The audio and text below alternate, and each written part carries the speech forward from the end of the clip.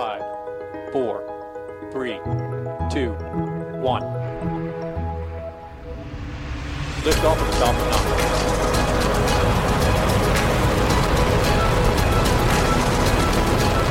Falcon 9 cleared 30 hours. Welcome to SpaceQ's Short Take. My name is Mark Boucher, and I'm the editor-in-chief and founder of SpaceQ. Short Take is a feature to SpaceQ where we take experts from a longer interview and embed them into the article on our website at spaceq.ca. In today's Short Take, I spoke with Mike Safyan and Rachel Holm of Planet Labs. Planet Labs is an Earth observation company who see growth opportunities in Canada. In mid-2015, they acquired Blackbridge of Lethbridge, Alberta, and the Rapid Eye constellation of 5 satellites. They also hope to open up a ground station in Inuvik sometime this year. As always, we'll embed the link to the story this short take relates to in the description. For more space stories, please visit spaceq.ca. Now, I assume that Blackbridge is completely integrated into the company now.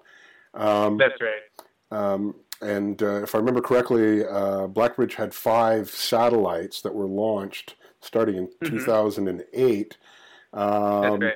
And also, they must be nearing the end of their original manufacturing lifespan. So, are you planning on replacing them? How much longer do you think they'll be operating? Mm-hmm. So, yeah, the 5 Rapid Eye satellites. There's the engineering predicted lifetime, and then there's what typically happens in aerospace, as you know, is these things end up lasting longer than originally expected. Absolutely. So yeah, by current estimates based on performance of the satellites, we expect them to last at least through 2020. And so there's still several years to go with that constellation. And then, as I was mentioning, there's such a nice overlap between the Rapid Eye imagery data set and what the Doves are able to provide that the Rapid Eye imaging capacity is going to live on through the Dove constellation. And as we consider new satellite builds and new sensors, I think a lot of the sensors in Rapid Eye are going to be integrated into future flocks. When do you expect the ground station to come online? Sometime this year.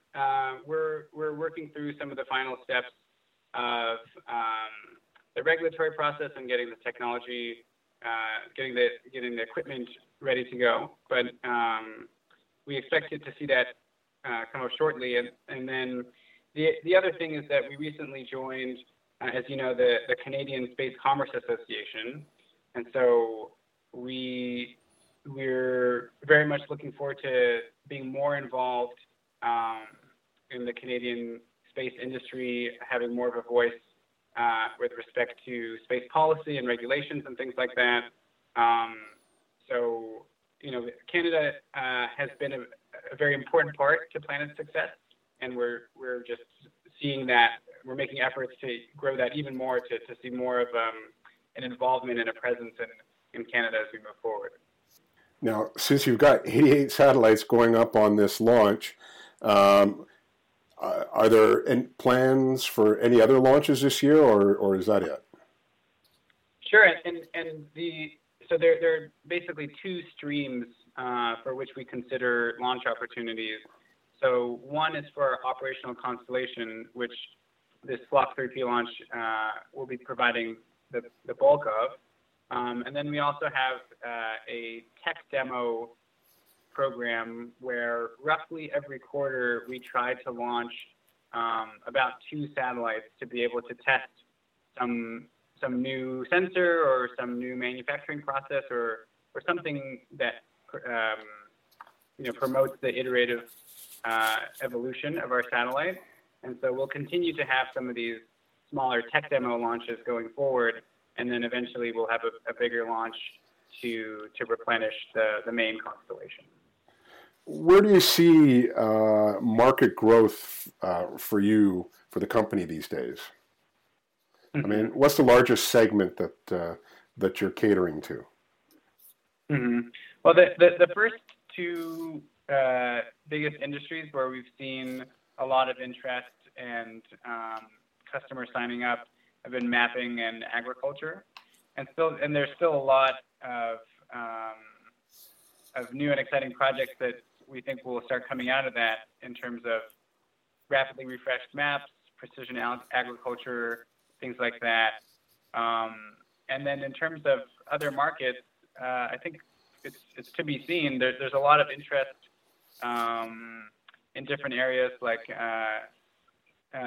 with machine learning, to be able to really extract quantifiable data from a set of pixels, and that may be able to help evaluate the levels of oil reserves, or that may be able to get a better sense of marine traffic in certain active ports, things like that.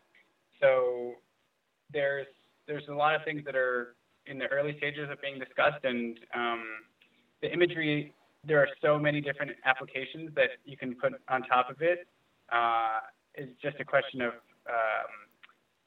which ones will we start to see cropping up next, not will we. I can say hands down right now, our strongest market that we've seen commercially is agriculture by a mile.